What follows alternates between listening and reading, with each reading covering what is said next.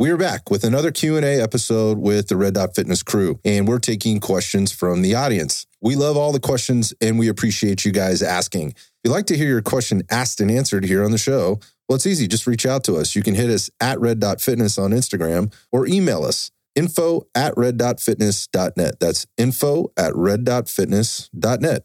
These shows don't happen without a sponsor. And just as a reminder, all of Ironside's podcasts are sponsored by Red Dot Fitness training products and programs. You can find out all about those by going to rdftrainonline.com. You can find personal training, membership, and self-guided program options all over the site.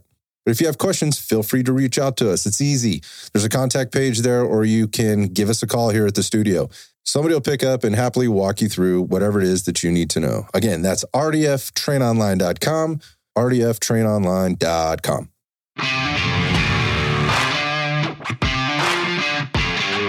Welcome to Iron Sights.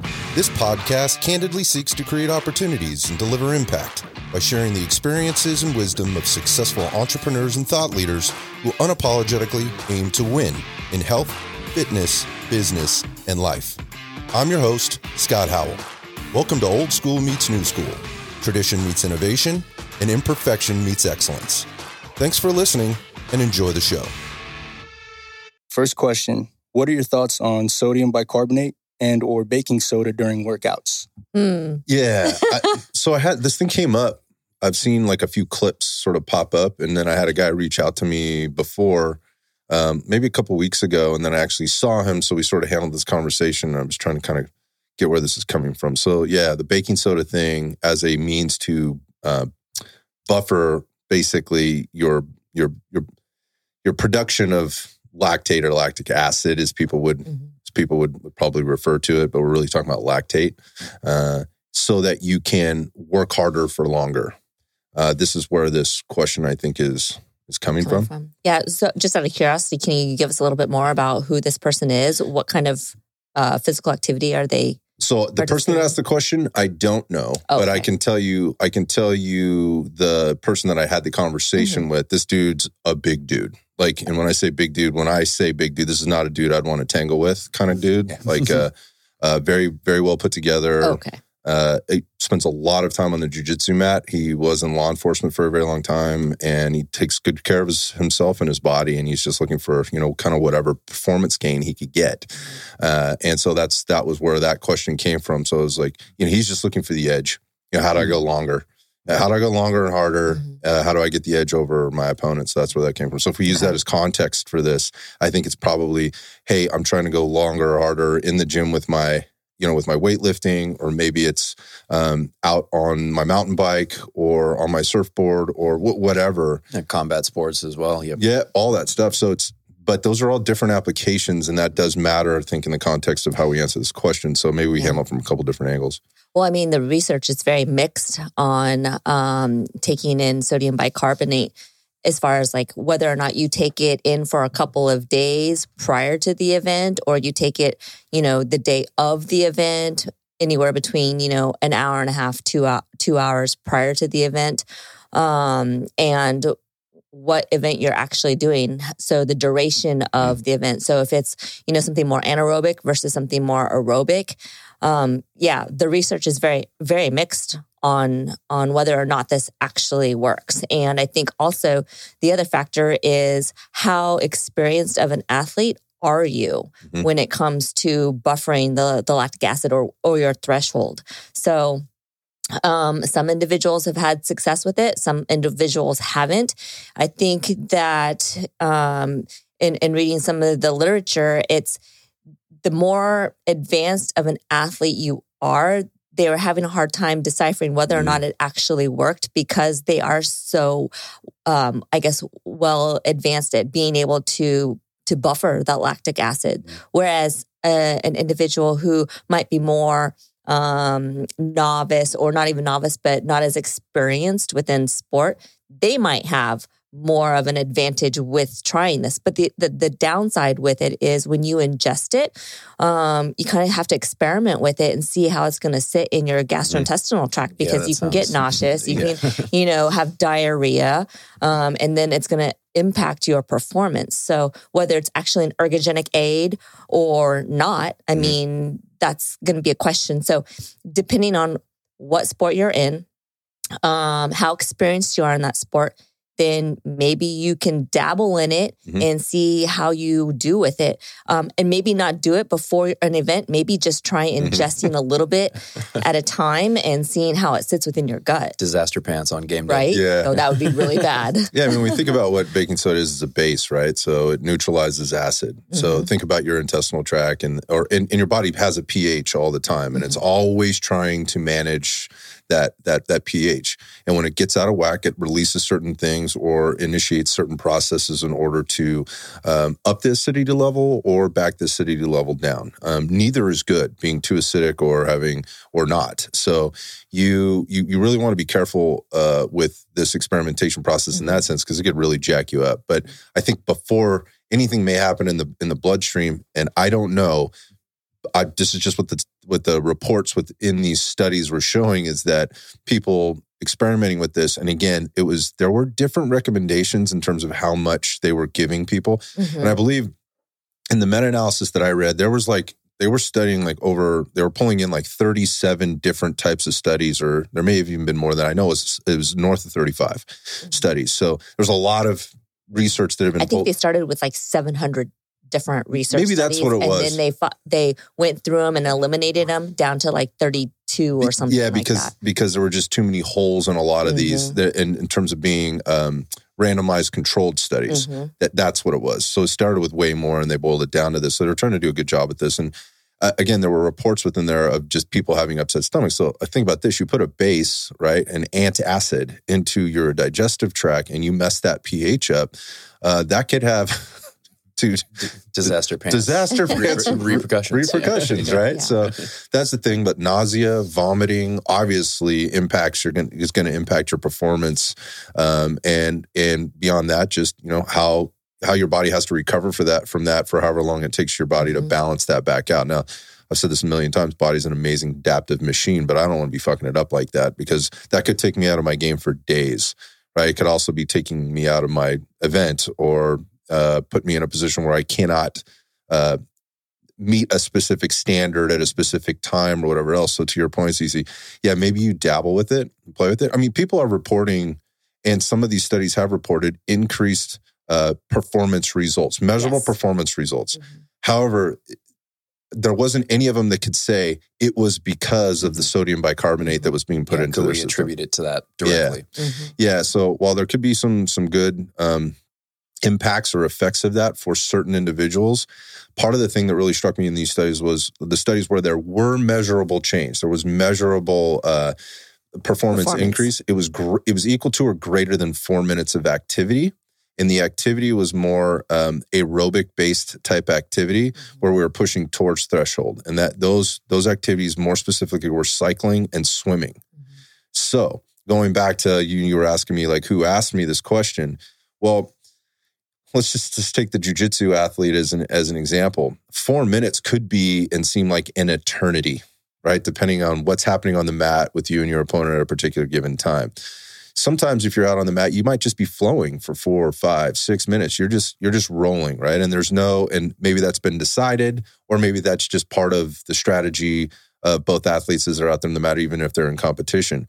But think about this, and in something like that could get ramped up really fast, really gnarly fast, and it turns into a scramble. Oh my God, I just got caught in a position that I have to exert extra energy. In the great jiu-jitsu athlete will be able to keep his calm, right? Keep his composure and start to work his way out of there. But you may have to exert more effort, and you dip into different energy systems. So it can become very anaerobic very fast. And then maybe you go back into more of an aerobic state as you start to recover. So that can all happen multiple times inside maybe a 4-minute period or 5-minute period, depending on how long you're out there. So again, with the results that were very marked, measurable, were more of the endurance type stuff, again, in swimmers and cyclists versus if you were playing, there was literally studies on like basketball players and tennis players, and like, we don't know.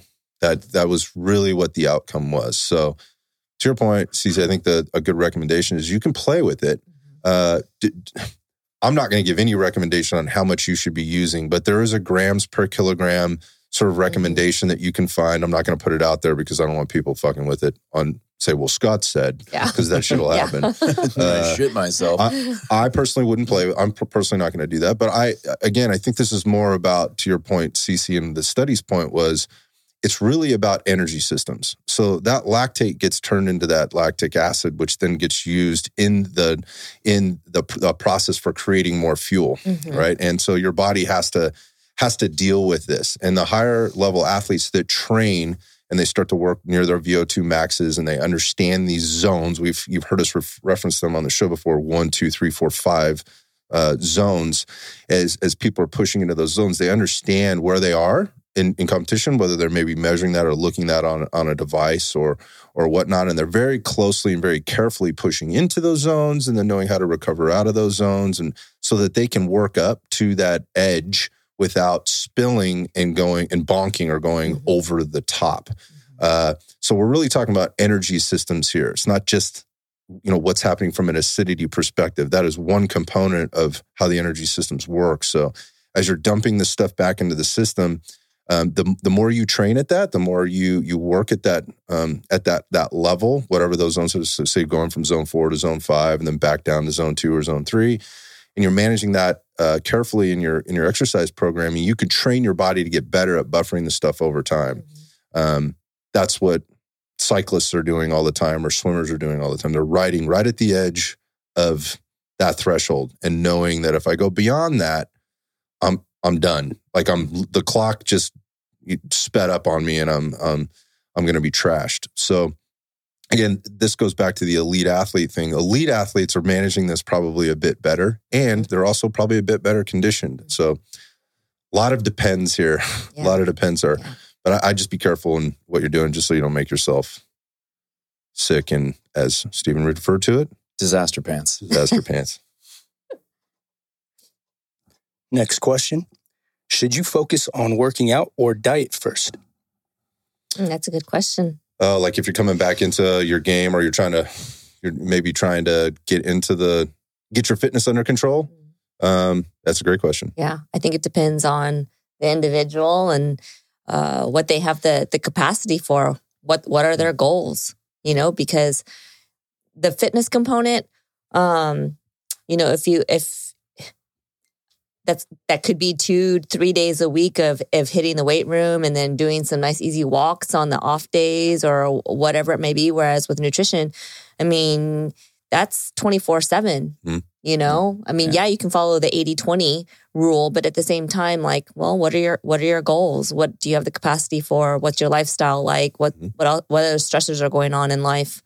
Yeah, I mean, I think there's a lower barrier to entry as far as the movement piece. I mean, you need both. So to say that you want to, start with one versus the other, but I guess if that is the question, if that's the hypothetical question, I guess it depends on your level of commitment as well, because there is going to be a lower barrier to entry to the movement piece. And like you said, Cece, the nutrition aspect, that is something that is daily. And for a lot of people, it is intertwined with their psyche, with their lifestyle, their social environment, their work environment. There's a lot more moving pieces as far as getting your nutrition in order than getting into the gym a couple times a week or getting outside, walking around, getting on your bike, whatever the case may be. That's a little more, you can just get up and go. More accessible, And versus, when I'm working with someone on nutrition and lifestyle, a lot of times I'm spending the first several weeks just sort of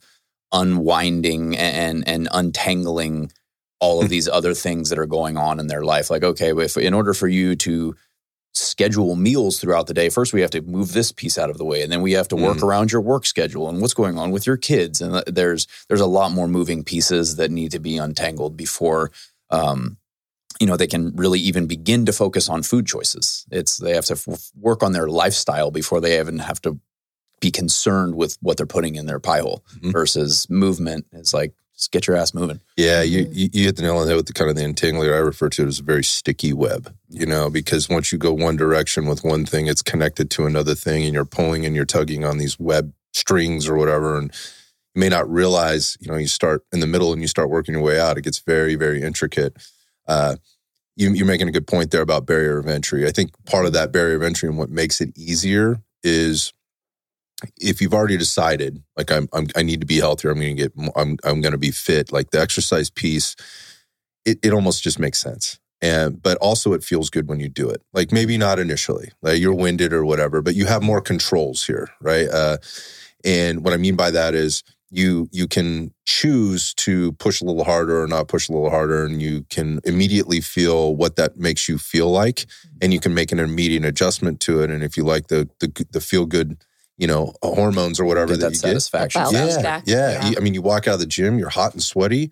That equates to equals great workout. I burn calories, I burn fat today. I'm getting fit. I'm fitter because I did that.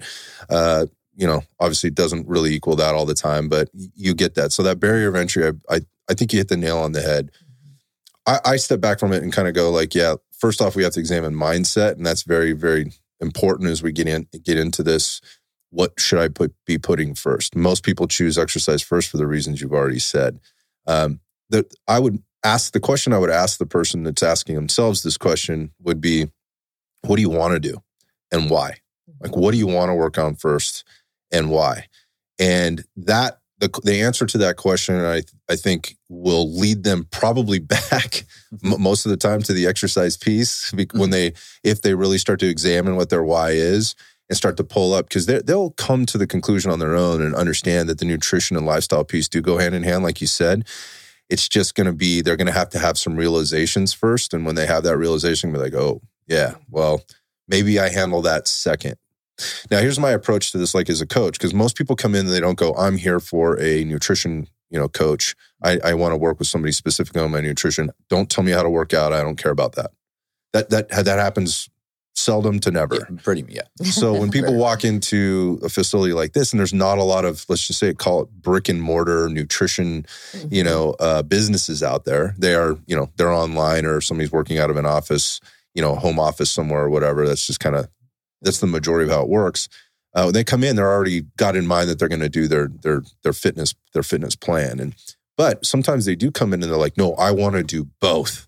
Like, I am all fucking in. Like, I want the nutrition coach. I want the personal trainer. I want, I've got my therapist that I'm working with. I've got my, whatever. I've got all the people on my team, and I'm going to do it all right now. That sounds great. And I'm glad you're motivated. But I honestly talk people out of that. And I tell you what, yes, it's very important that we work on the nutrition piece. But let's get you knowing, again, that is much lower barrier of entry, and the return on investment from the feel-good part happens much quicker.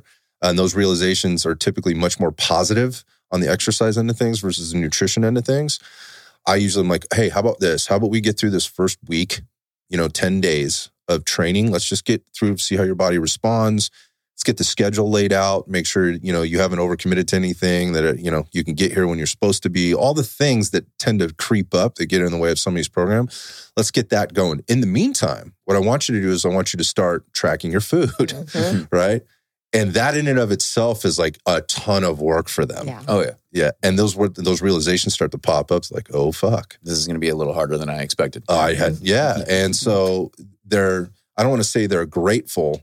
Unknowingly, they may be like, oh shit, I do have some stuff to work on. And if they're doing both of those at the same time, then we've kind of handled this exercise component. We're getting to know them a little bit better and a little bit more, I would just say, comfortable circumstance, because we're not having to dig so deep. We're talking about, maybe lifestyle, medical history, workout histories, things like that. But I'm getting to know you through the exercise component, not through so tell me what you do when you're feeling depressed with your food. You don't have to sit down and tell me that Yeah, and I think it's easier to maybe stack a few small wins with the exercise piece to to get somebody going. Whereas, the frustration and feeling stuck can come faster on the nutrition and lifestyle end of things. Because some of those realizations that you talked about that are more positive on the exercise side, they're a little more negative sometimes when people are beginning to track their food and they're like, wait a minute, oh wow, I didn't really quite realize like I'm consuming this much sugar, or the feedback they get tends to be a little more discouraging initially, and that's when that's a lot of my job is almost like damage control, and there's no failure, only feedback. Right. Don't get down in the dumps because the first week you're like, oh, I eat like shit, I'm a failure. Whereas, on the exercise or movement side of things, you get those endorphins, you get that positive reinforcement that might kind of buoy someone's motivation. It's they're a little easier to come by. So hopefully that answers the question for people that are kind of playing with this in their head. They are equally as important. Mm-hmm. There's not one that's more important or less important than the other. They all play into the bigger scheme of things. Those are only two components of a much larger thing to be looking at here. We talk about that all the time, but maybe that helps you kind of decide, like, where should I start? Where am I going to have? Where can I stack the most wins right now to keep me on the right track? And here's the other thing with exercise, especially if you haven't been doing it for a while, you're going to start to feel and see a result from consistent exercise really quickly. And if you're doing those things, if you've got a good program, but you're consistent, as soon as you start to make little small changes with your nutrition, it basically exponentially adds to stacking those wins. You don't have to. And so my point of that is like, let's get some wins going. Let's gather a little critical mass, critical momentum, and we can come over the top of some nutrition stuff and really nail it home for you. And once that usually starts happening, people are like, oh shit, this is good, until they run into little things along the way. But that's the great part about coaching. And so people listening to Steven going, dude, did that guy just say like he would steer me to exercise before nutrition coaching if I called him up to get some nutrition coaching? No, that isn't what he said. But he's going to have a really very real conversation with you about, what is going on, and just understand that, you're not going to get nutrition advice from anybody here without also talking about your fitness program and vice versa. So thanks for handling it that way, Steven. Next question. Should you worry about working out or not when on summer vacay? Like summer vacay, like school is out, like hags, like have a great summer. I've got this vacation I'm going on. I'm going to be gone for a week, and I'll feel like a piece of shit if I don't work out while I'm gone. I have mixed feelings on this. I do too. I think it all has to do with mindset and what are your goals and what do you want to achieve? Is this vacation supposed to be down regulating, and how much of a stressor is it going to be if you're not exercising? Or maybe, if exercise is a really big deal, then you do a vacation that incorporates some exercise in there, Yeah, depends on how big of a part of your day-to-day life it already is, and how challenging or how much it may interfere with the relaxation aspect of your vacation. Like me personally, it's so ingrained in my day-to-day life that I would feel worse if I did not, even if I was on vacation. But that's not the case for everyone. For everyone, yeah. Yeah, I think it depends. Like, what are you mentioned, like, what are your goals? Because if you have a very specific performance goal for an event or something, it doesn't even have to be an event, but there's a performance goal with a hard stop at some point, or a hard number or something you're trying to reach. The question to ask is like, how will this vacation impact that? And whether I work out or not? Because, inevitably when you go away on vacation, lots of things change. Schedule changes, food intake changes, sleep schedule changes, your workouts change, or your access or your availability, or what's available to you in terms of whatever training you might be doing. I think I would take a step back here. And we talked about this before in terms of periodization of your fitness and your nutrition program, and planning these things out. So most people's vacations are planned out fairly well in advance. And if they only spent, I think I've even written a blog on this, or I know there's a video of me kind of talking about this within our Fuel You program, about if people spend as much time planning out their nutrition and fitness program as they do planning for that vacation, God dang, people would have so much more success and more organization around it. Like, think about this. Like, you figure out where you want to go. You've chosen, we're going here, wherever that is. You're going to Hawaii, right?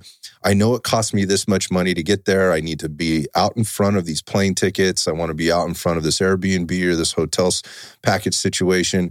Here's the excursions that we want to take. So I need to plan for that time, and I need to make sure I have the finance for that.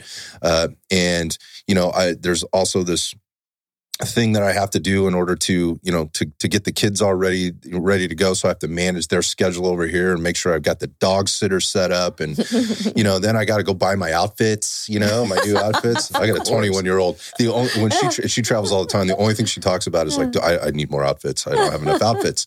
So I got my outfits, my bathing suits. I got the kids set up. I need that new piece of luggage. I mean, think about all that ridiculousness, right? It's not, because what you want to do is you want to make sure when you get to your vacation and all the finance and all the time and all the energy that's put in, you get to reap the rewards of that when you get there. Now, what does that have to do with the workout piece? What I'm saying is if people put that much energy into planning for their workouts and stuff, or workouts in their nutrition plan throughout the year, they would have tons of success. They would get to their goals. Like, they would be having a great time doing it because they're treating it the same. They don't treat it the same. So, working out on vacation. So if you plan things out, like, you could plan the workouts into that vacation in a lot of different ways. One would be, I'm not working out at all. Mm-hmm. Like, that is a off week for me. I am going to go on a diet break. I am going to go on an exercise break. And I'm not going to do anything. And I'm going to feel really great about that. And maybe it's because I won't have access, or I'll be very limited, or maybe it's because, nope, I'm just choosing to do it that way. Or it's, no, just like I planned all those other events, like, I'm also looking, where's the local gym? I'm not going to work out in that shitty hotel thing that they have there, that they say they have an on-site gym, because I know I can't get done what I need to get done there, right? So where's the local gym? How much does that cost? Can I get a day pass? Can I get a free week so I don't even have to pay for this? What's the drive time between? Like, those are all things that you want to be planned. If those impact the vacation, right, and everybody else's time and the things you're trying to get accomplished there, whether that's the emotional stuff, the physical stuff, or whatever else. And I think you need to weigh pros and cons. Should I be doing that or not? If all of that causes more stress, right, and more turmoil for you and your travel partners, buddies, family, whatever else, then you should maybe be thinking real hard how you manage around it a little bit. But to your point, Stephen, and I was like this for a very long time. Like, when we go away, like, my workouts don't stop. And I know a lot of people that do that. But as I've gotten older, and my let's just call it my vacations, I travel a lot. They're not necessarily vacations. When I go on my vacations, I don't worry about this as much. But what we do plan for when we go is something physical. Yeah, something active while you're there, Yeah. Exactly. So that's what you were saying, Cece, is like, okay, so I might not be hitting my bro split on Monday, Wednesday, or Monday, Tuesday, Thursday, Friday, or whatever. But what I am going to do is I do have access to the weights in the gym. So I've got this little workout I'm going to take with me and do that twice. And I'm going to get up early before the family does or whatever. I'm going to get that done. I just need to get that done twice and I'll feel good. That's a good goal, right? And then we're going to hit this hike, like, we're going to, again, Hawaii's got all kinds of hiking. I use that as the example. We're going to go hiking. We're going to do that. So I'm going to get some physical activity in so I don't feel like a total piece of shit.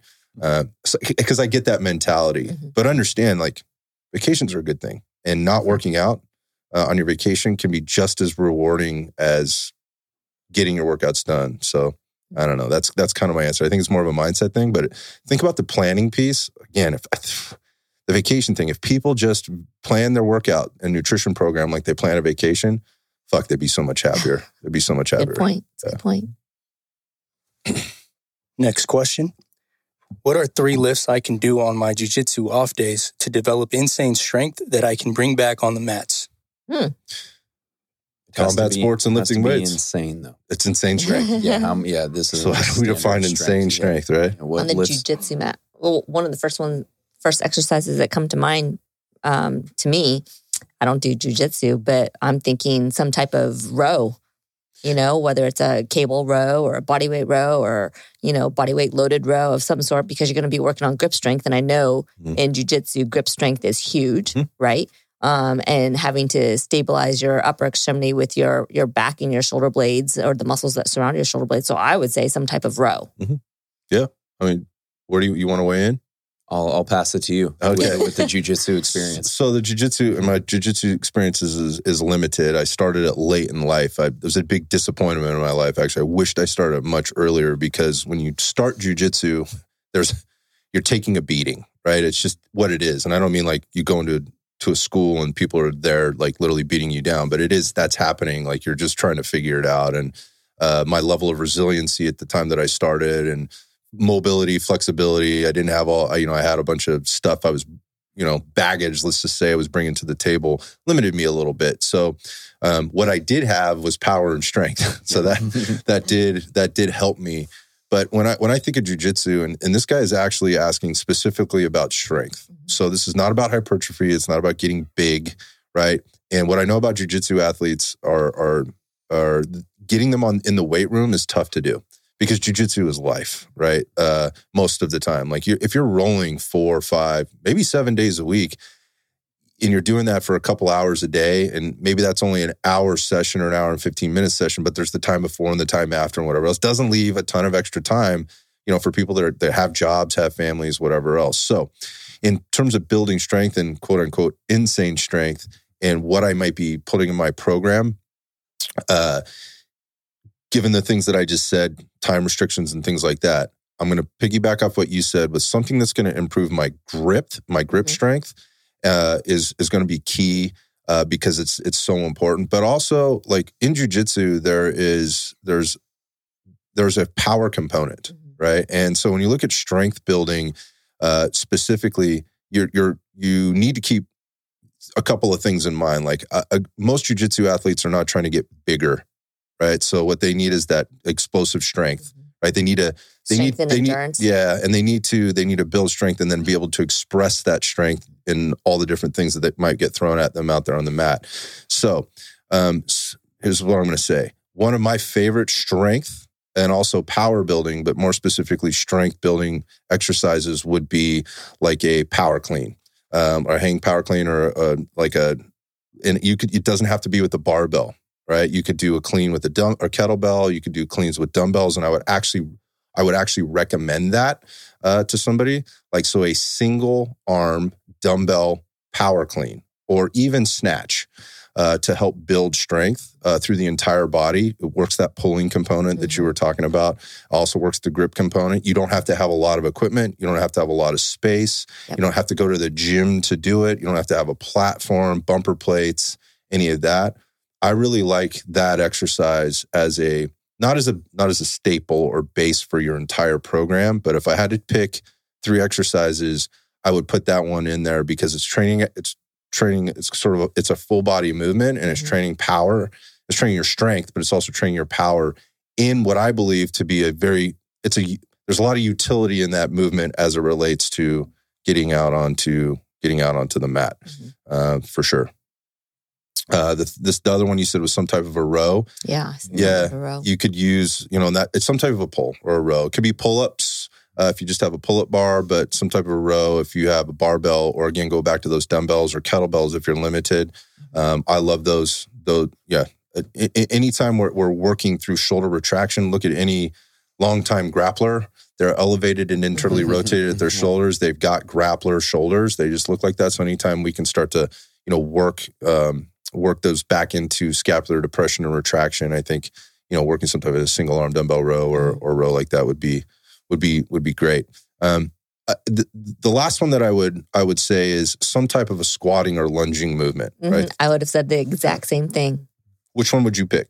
I'm actually thinking more of a lunge or Bulgarian split squat or something like that, where your stance is a little is offset versus being bilaterally even.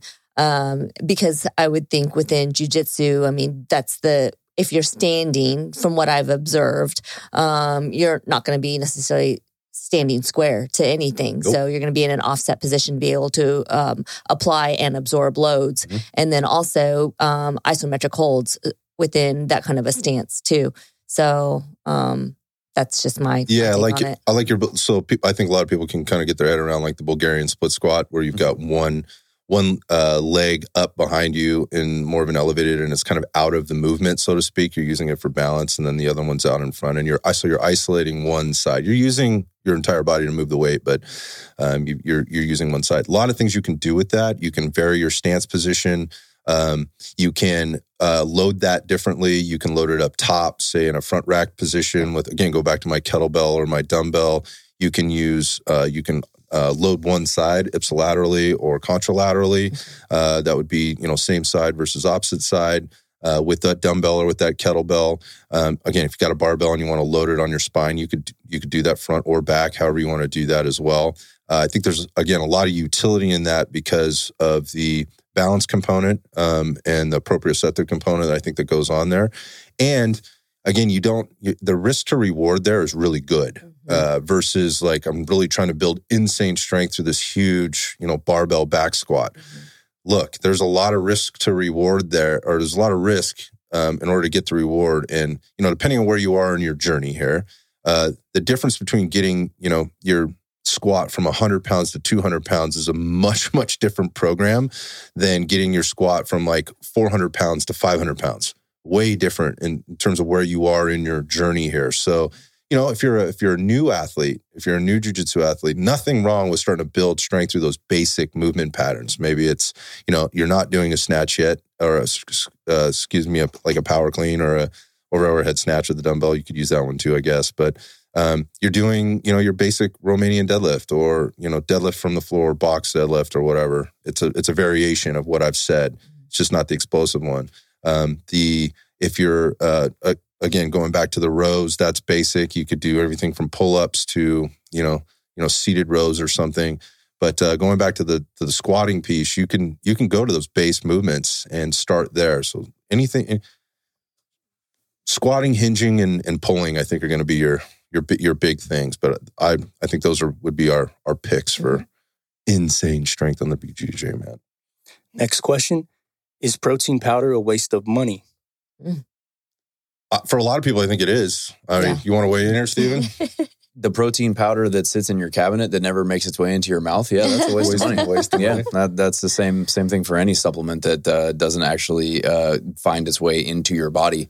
Yep. But if you are actually utilizing the protein powder, then it could be very well worth the money. Mm-hmm. It's something that I recommend often because probably the most common deficiency I run into with my clients is protein. They're under consuming protein, women specifically, and they are struggling to eat that much protein. It seems like a lot of volume and makes them feel very full or sluggish, or how could I possibly, how could I eat this much meat? And they have, maybe a limited understanding of plant protein sources, which can lead to some bloating as well.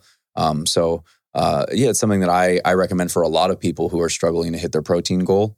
20, 25 grams. It's easy. It's quick. They can dress it up with, fruit or nut butter or flax seeds or chia seeds or some sort of greens. If they're struggling to hit their caloric goals as well, you can make that 100, 110 calorie scoop of protein powder into 200 or 300 calories. Real fast. That is easy for you to put together, that is easy for you to digest. Right. I think it all boils down to with any kind of supplement. And that was something when I was in that industry and people would ask, well, should I take a capsule or a gummy or a powder or a liquid? Should I inject my protein powder? Should I mainline it? Yeah. Should I freebase my creatine? I said, whatever gets it into your body most consistently. What is the easiest for you to take? What is the one that you think that you will be able? Well, I don't like swallowing capsules. Okay, then get a liquid version or get a powder version. I am an adult, but swallowing capsules is challenging for me for some reason. Okay, then you can have your gummy. That'll be okay. As long as your gummy's better than nothing. It can be utilized strategically and be very effective, but it's a matter of you actually using it. Yeah, I mean, obviously, if you're not using it, it's waste of money. I'm going to add a couple of things to this. One is, you were just talking about different types of proteins, whether it's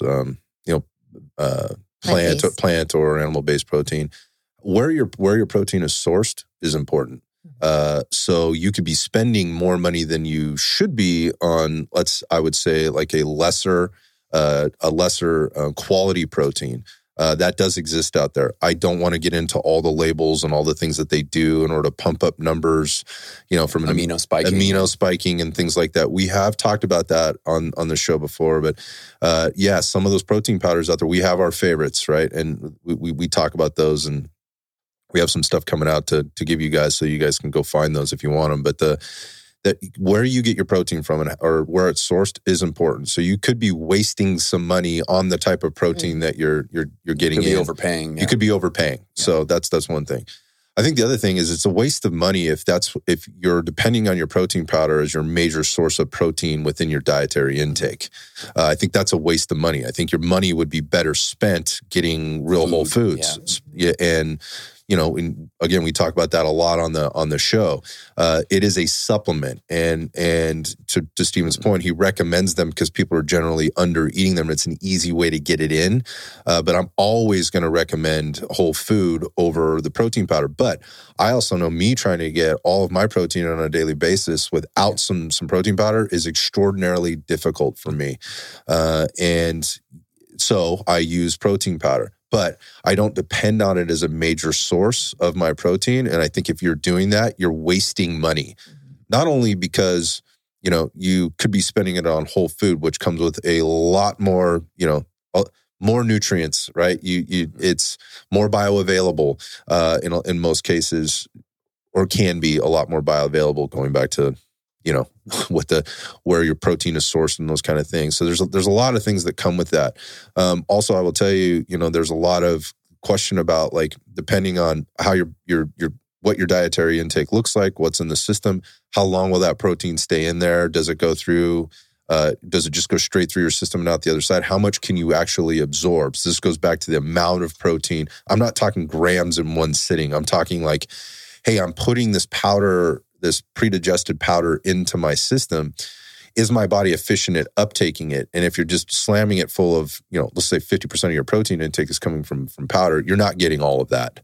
You're not getting all of it. It's going out. Some of it's just going straight out the other side. In which case, I would say that's a waste of money.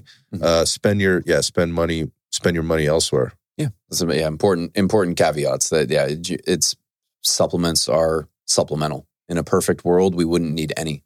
If your diet was exactly on point, flawless, you don't need any supplements. Same with the source of the food, though, as far as there's too many other factors that interfere with the ability for the diet to be ideal, and that's where supplements come in. But over relying on that's an important distinction to make. If you're over relying on it and you're spending hundreds of dollars on just re-upping your protein every 5 minutes, then you probably should reallocate some funding to actual food. Next question. What are the best sports for kids? I like this question. Yeah, we'll hit it. I think the best sports for kids depends on what age, but I think, this day and age, that whatever the kid enjoys doing is the best sport for them. My caution as a parent would be, and also an athletic trainer, would be any sport where there's continuous repetitive movements for a long period of time, especially as they are with the younger kids, because they're still growing and their growth plates are still developing. And, you don't want to overstress them too much. But I would say, whatever kids enjoy. So when I am referring to sports where there's a lot of repetitive motion over a long period of time, I'm thinking of like cross country. I'm thinking cross country running or swimming and those types of sports where there's continuous repetitive movement patterns. But that's just me as far as an athletic trainer and a parent. I'd also probably avoid collision sports. As kids are still young, growing and stuff like that, especially with, the brain still developing and those types of things. However, I know, we've got hockey and we've got football and all of that. And no, we shouldn't stop them from playing that if that's what they want to play. But I don't know. That's just my 2 cents right now. No, yeah. I mean, I think, I'm not a parent myself, but I wasn't super keen on the idea of like my nephew playing tackle football when he was in elementary school. I think there's more and more research that's coming out that suggests that blows to the head starting from that age there may be some problems there. I mean, at least as far as when I was a kid, it really boiled down to what I wanted to do, which for me, all I wanted to play was baseball. I played football and basketball like on the playground, but as far as organized sports, that was all that I wanted to do. And my parents supported me in that. And had I wanted to do something else, I think they would have been okay with me doing something else. I think there is, more so now, it seems like parents are assigning their kids activities. Like, you are going to do this and this and this and this. Like, you need to do music lessons and a sport and art and, it's a lot. They're placing tasks on their children instead of letting them kind of explore what they're naturally drawn to. Yeah, the best sport for what's the best sport to get your kids into? It's the one that they like doing, then they're going to enjoy doing it, not the one that you like. Exactly. That I think you start with that. But also, I would say this, and this is a little bit more like kind of ideological, and that is, choose the sport that allows them to do lots of different things. And so I got to take this back a little bit to like looking at child development and how kids are growing, how they're learning, how their bodies are developing over time, and then how sport evolves with that as they get older into whatever their sports are that they happen to be playing. I think going back to finding out what the sport is that they're going to play or that they really like, understand that also might change for them. But I think, the more sports you can get your kids involved in early, very early, and I'm talking like 6, 7 years old, where they can where sport is play at this point, where they get to go out and play. And yes, there's some competition, but they get to play. This is where they learn how to move their bodies. This is where they start to build resiliency. This is where they get knocked down on the field and recognize this is part of playing the game. And so they build that resiliency. They also they start to understand the importance of teamwork and like authority, and what a coach is versus, who another player is, what peers are, what you do and don't do in these environments or these structures. So I'm kind of going off topic of the sport itself, but I think when they're young, 6, 7, 8 years old, get them involved in as many things as you can as a parent, right? Or as you can as a kid, And so you mentioned baseball and you fell in love with baseball. When I was a kid, I played a few different sports. Soccer was kind of like very available and really competitive, and it's kind of what everybody was doing. So I did a lot of that, but I also played baseball, and then was not allowed to play football until I got to high school. So going back to the collision stuff, but as they evolve as athletes or as kids, humans, but then also as athletes, as they move into like that 12-ish age, 10, 12-ish age, from that 6 to 8 year old or whatever, even younger, what happens is whatever sport they've chosen starts to be less about just kind of being out there. Everybody plays, everybody, gets a turn, let's make sure everybody gets an at-bat or gets their playing time, whatever, to position type stuff. Like now you're starting to specialize a little bit. Yeah. You're starting to learn like what you like or what you're good at as an athlete, right? And a soccer analogy would be like, or even baseball is like, am I good at pitching? Is that going to be my thing? Or am I the first baseman? Or do I play center field? Am I the shortstop? Like, and once you start to understand where you fit into the scheme of whatever the sport is, then things start to get a little bit more specialized, right? And so you have to dedicate a little bit more time. And so you want to have had all the experiences that you can in terms of developing your body as a child, right? And developing coordination and speed and understanding how to do the basic things like running, moving, falling down, getting up, how to move through space, where you are in space, all of that stuff. So choosing sports that allow kids to be able to do that, I think are really important, because once you get into your teens, that's when it's like, now I almost have to select a sport. Like I don't have that opportunity anymore. And particularly now, everything's become very specialized. So I think choose wisely, you know, as a parent, and allow that exploration process to happen. And try not to get caught up too early in what is going to be inevitable down the line, which is your kid, if they stay in sports, is going to want to choose one thing. They're going to want to do one thing only. That doesn't have to happen as soon as you might think. And be careful about getting caught into that trap, because you're talking about like the repetitive stuff. Like if your kid starts swimming, and we see this a lot, you know, in the gym, let's just say swimming. Your kid starts swimming at 5, they're on swim team, and they're still swimming by the end of you know, high school or whatever. Maybe they're very competitive, they're being very competitive, but I just see them burned out. And all those repetitive movement injuries, because it's not the same as I swim for this season, then I play soccer for this season, then I play baseball for this season. And, you know, maybe there's a summer basketball camp I go to where I've learned all these things and my body gets to move and I get to, you know, in different directions. It's the same thing. And swimming is like, first off, I think it's like the most boring thing in the whole world for a parent and for a kid, but that's neither here nor there. The point of that is like that one, there's no posterior loading. They're not building or developing a lot of strength, if any, after a certain period of time. It's just kind of, we're just repeating the same movements over and over and over again, which can have issues down the line. Yeah. The other thing is too, you know, if you get your child into a sport and then it becomes that sport specific and it follows them all the way through to high school, you know, a lot of kids are in their sport longer than most professional players are in their sport.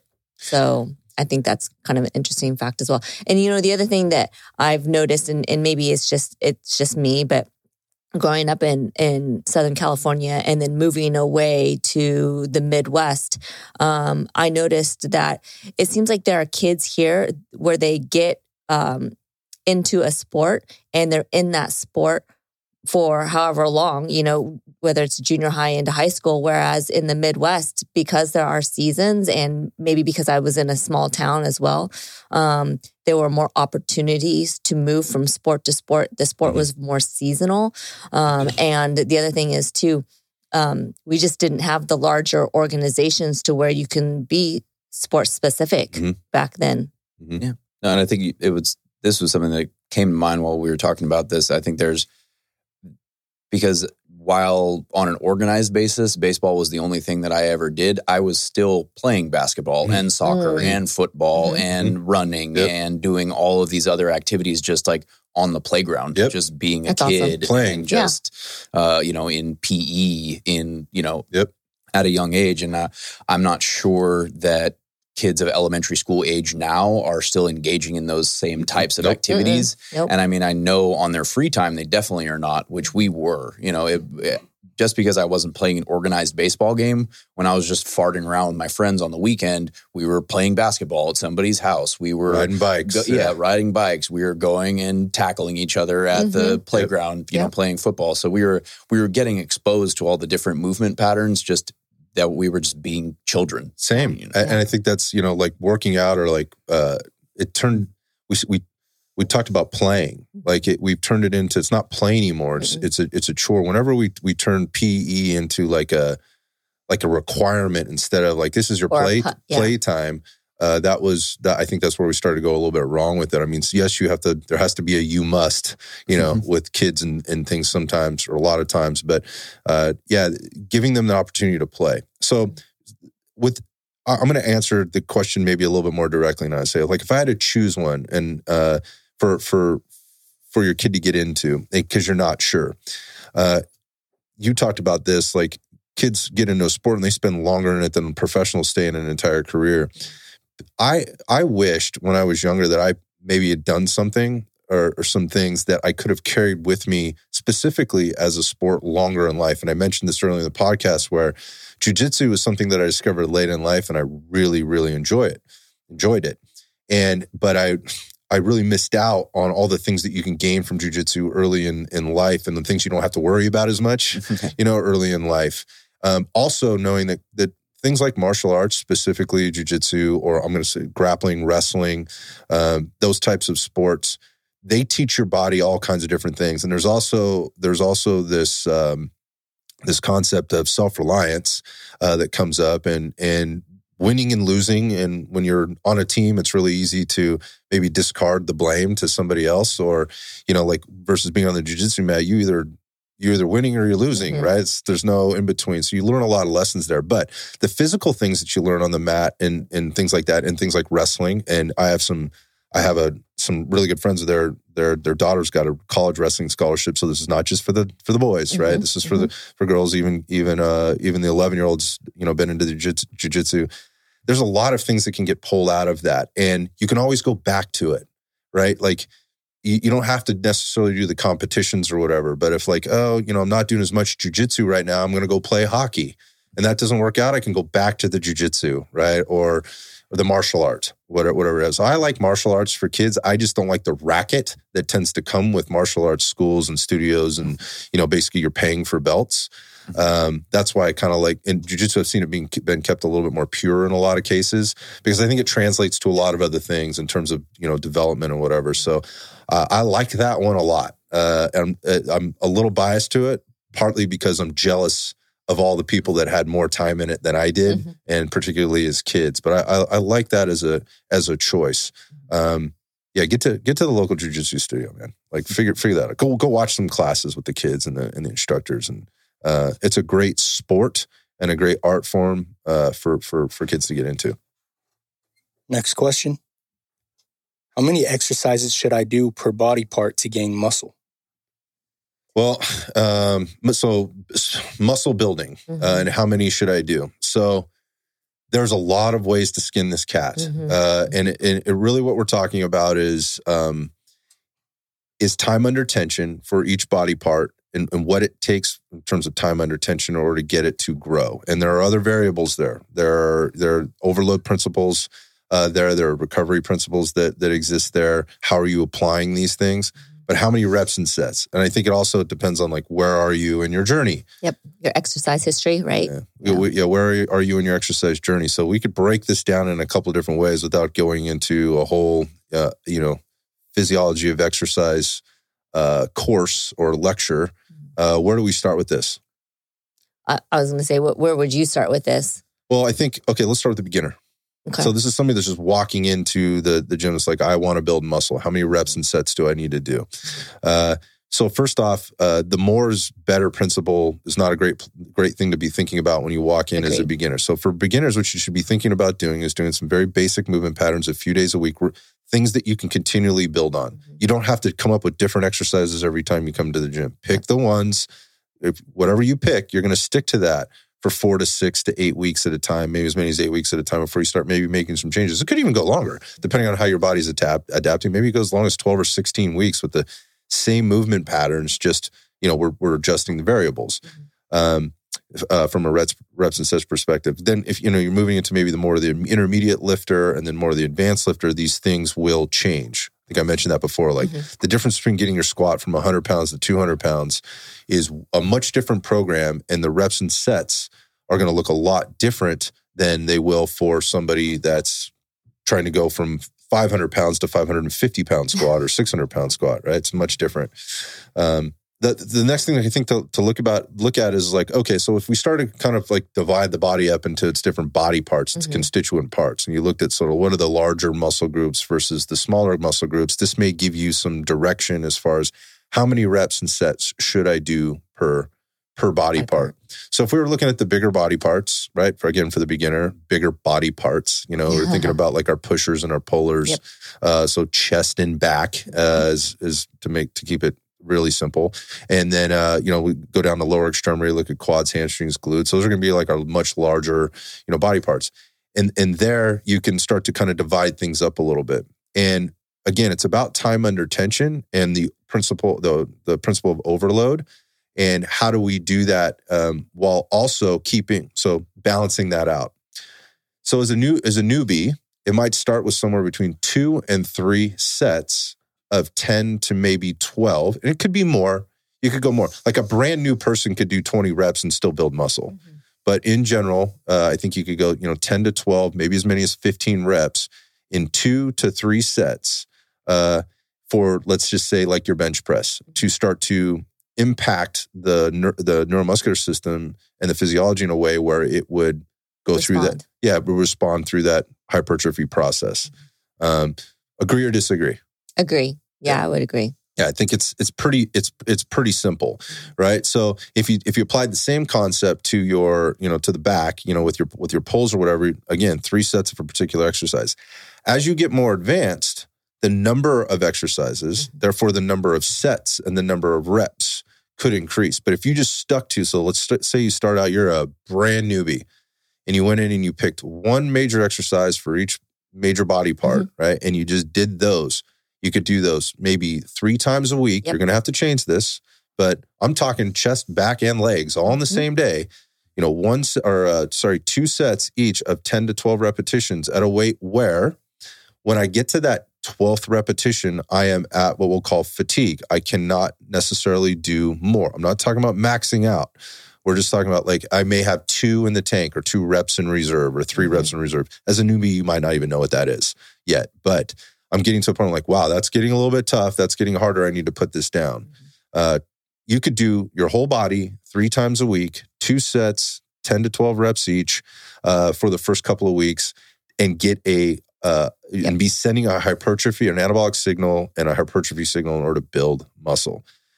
Now, as you start to get more advanced, your body adapts to that, and those weights feel lighter. You obviously have to, and they don't become lighter, but your body starts to adapt to, the impacts they're having on them. You're going to have to up them, right? Increase your load, and you can increase your load, and you can also increase your reps and sets. So, at some point, once you probably in the neighborhood of like, if you even amped it up to like 4 sets of 10 to 12 reps, it's probably time to start thinking about adding in an additional type of exercise for that area of your body.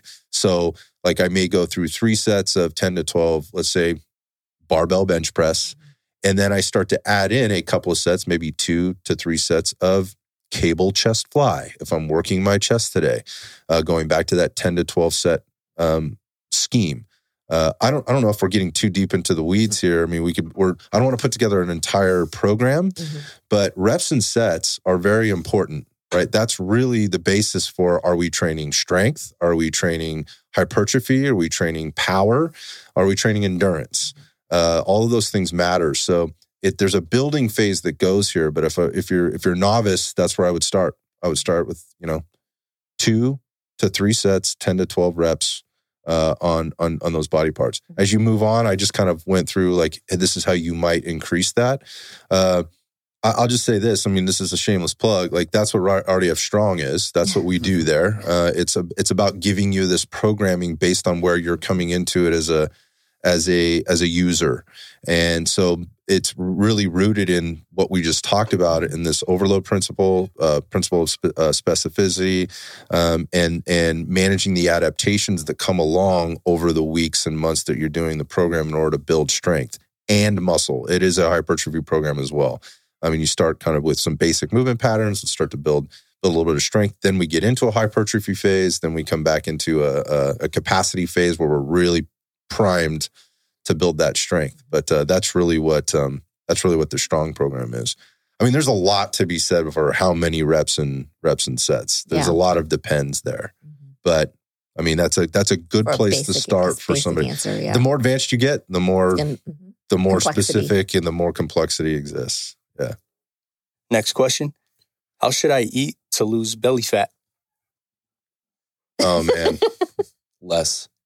Yeah. It's called push away. No, I mean, you guys know the reality of that. Sometimes people need to eat more to lose belly fat. So it's interesting. It's the belly fat. I don't know. Where do you want to start with this one? Well, I mean, I guess to begin, you really can't spot lose body fat. Everyone would like to target the belly fat specifically because that's where most people carry it. And that's typically where they have their accumulation of body fat. I mean, how should I eat? Well, I mean, I would for most people, it feels like beating a dead horse, but increasing your protein consumption for most people is a good place to start. That's usually where people are sort of are going awry. Is their macro balance is shifted in favor of carbohydrates versus protein. And that causes a whole host of problems. It's not necessarily, and I think this is an important distinction to make, it's not necessarily that eating carbs makes you fat. Right. Because I think a lot of people get that idea that the more carbs you eat, the more weight you will gain.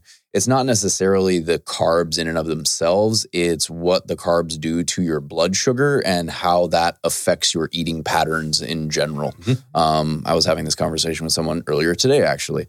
When the macro balance is shifted more towards specifically carbohydrates, not as much fat, versus protein, you are going to get these spikes and crashes of blood sugar throughout the day. And that is where we get into this cycle of craving, binging, and over consuming. So it's not as much about, that carbs themselves are bad. But the protein comes in to serve as kind of a stabilizing force for your energy levels as well as your blood sugar, which kind of just improves your eating habits in general and decreases your likelihood of overeating. So I would say, I guess to answer the question as concisely, protein and fiber, those tend to be the two big ones for most people when they are trying to lose weight. They're probably under consuming both of those and over consuming carbohydrates, and that is throwing off their eating patterns. If that makes sense. Yeah, and therefore they're storing excess body fat or not burning the body fat that they have. Yeah, the energy that they have. I mean, the bottom line is, you said it, man. There's no way to target a specific area of your body and taking body fat off of it, despite all the infomercials you might see early on Saturday morning or late at night. Or if you wear a belt thing that makes you sweat. Creams and salves, man. Salves and creams. There's none of that stuff works. And so you're in that sense, it's not going to burn fat. It just doesn't. And it doesn't, period. And neither will eating any type of way, right? So your body will burn stored body fat in the way that it sees fit. It's pre-programmed, sort of into your DNA. There's nothing you can do to speed it up in one place over another. There's a lot of things people try to do to manipulate these things. There are things that you can do to speed up the loss of body fat. And, we talk about those things on the show, but it's really about, if belly fat is your concern, then what you're really telling me is you'd like to drop some fat mass in general. And it may not come off there first if you're doing the right things, which Stephen is kind of giving you some tips to start with. It's like, hey, well, maybe try changing your protein consumption, which will change your macronutrient balance. Also, when you're bringing on more protein, you're bringing on the amino acids and things that many other things that carbohydrate can't bring on. And your body can, if it's needing a little bit more carbohydrates somewhere, and maybe you're under eating, it can convert that protein into carbohydrate for you if it needs to. So there's not a concern that you're not going to get enough carbohydrate. Trust me on this. You should not be concerned about that. You'll know if that's the case. And that just probably means you're under eating, period. But the whole target, this particular area for fat loss or toning or whatever else, we're still talking about it because it still sells to people out there. I've seen some really wacky devices and supplements and things like that. But you just get your macro balance under control and start by understanding what your total daily need is and what your current intake is. And that's really easy to do. I mean, we've already put out a free guide out there. If you go to rdfguides.com, there's a free guide there on how to calculate that TDEE and where that's your total daily energy expenditure. And there's a calculation there on how to kind of calculate out your current macronutrient profile and maybe make some adjustments to it. Start there. Yeah. Eventually that belly fat's coming off. At the end of the day, it's energy in versus energy out. It's a lot more complicated than that, but it's also not that complicated. You got to be in a deficit, but you have to do that the right way. Otherwise you could wind up putting on, your belly could be softer in the end than when you started. Next question. Are there supplements, vitamins, or minerals that are good for mental health? I suffer from depression, have intense mood swings, and think nutrition could play a role. Well, first off, nutrition absolutely can play a role there. And this is the disclaimer. None of us are doctors here, but we we know a few things because we've seen a few things, and you don't have to be a doctor to have probably a good amount of the information that we're going to probably put out here. But absolutely, diet can impact your 100%, your mental and emotional state 100%. Yeah, I mean, I think it would begin with if you are having mood swings or depression. It's important to keep in mind we think about the brain, but the gut is the second brain, and your eating habits obviously directly affect your gut health. And serotonin, the majority of serotonin is produced in your gut. So if you are eating in a way that is unhealthy for your gut microbiome, it can have an absolutely direct effect on your mood. I mean, yeah, and then we just talked about blood sugar and blood sugar stabilization. Being, hypoglycemic can put you in a bad mood. Blood sugar swings can definitely affect your mood. But if we're talking, I mean, there's a lot there. There's a lot. Yeah, there's a lot there to unpack the more I think about it. Yeah, I was going to say, as far as supplements, we did 2 podcasts where we talked about adaptogens and nootropics and stuff as well. So and so there's a lot there to unpack, and so we'll try to keep this a little bit more high level. But you nailed it, Stephen, with the importance of gut health, and it's so overlooked by so many people. They just don't realize it. They eat quote unquote healthy, but their gut biome isn't working in the best way it can.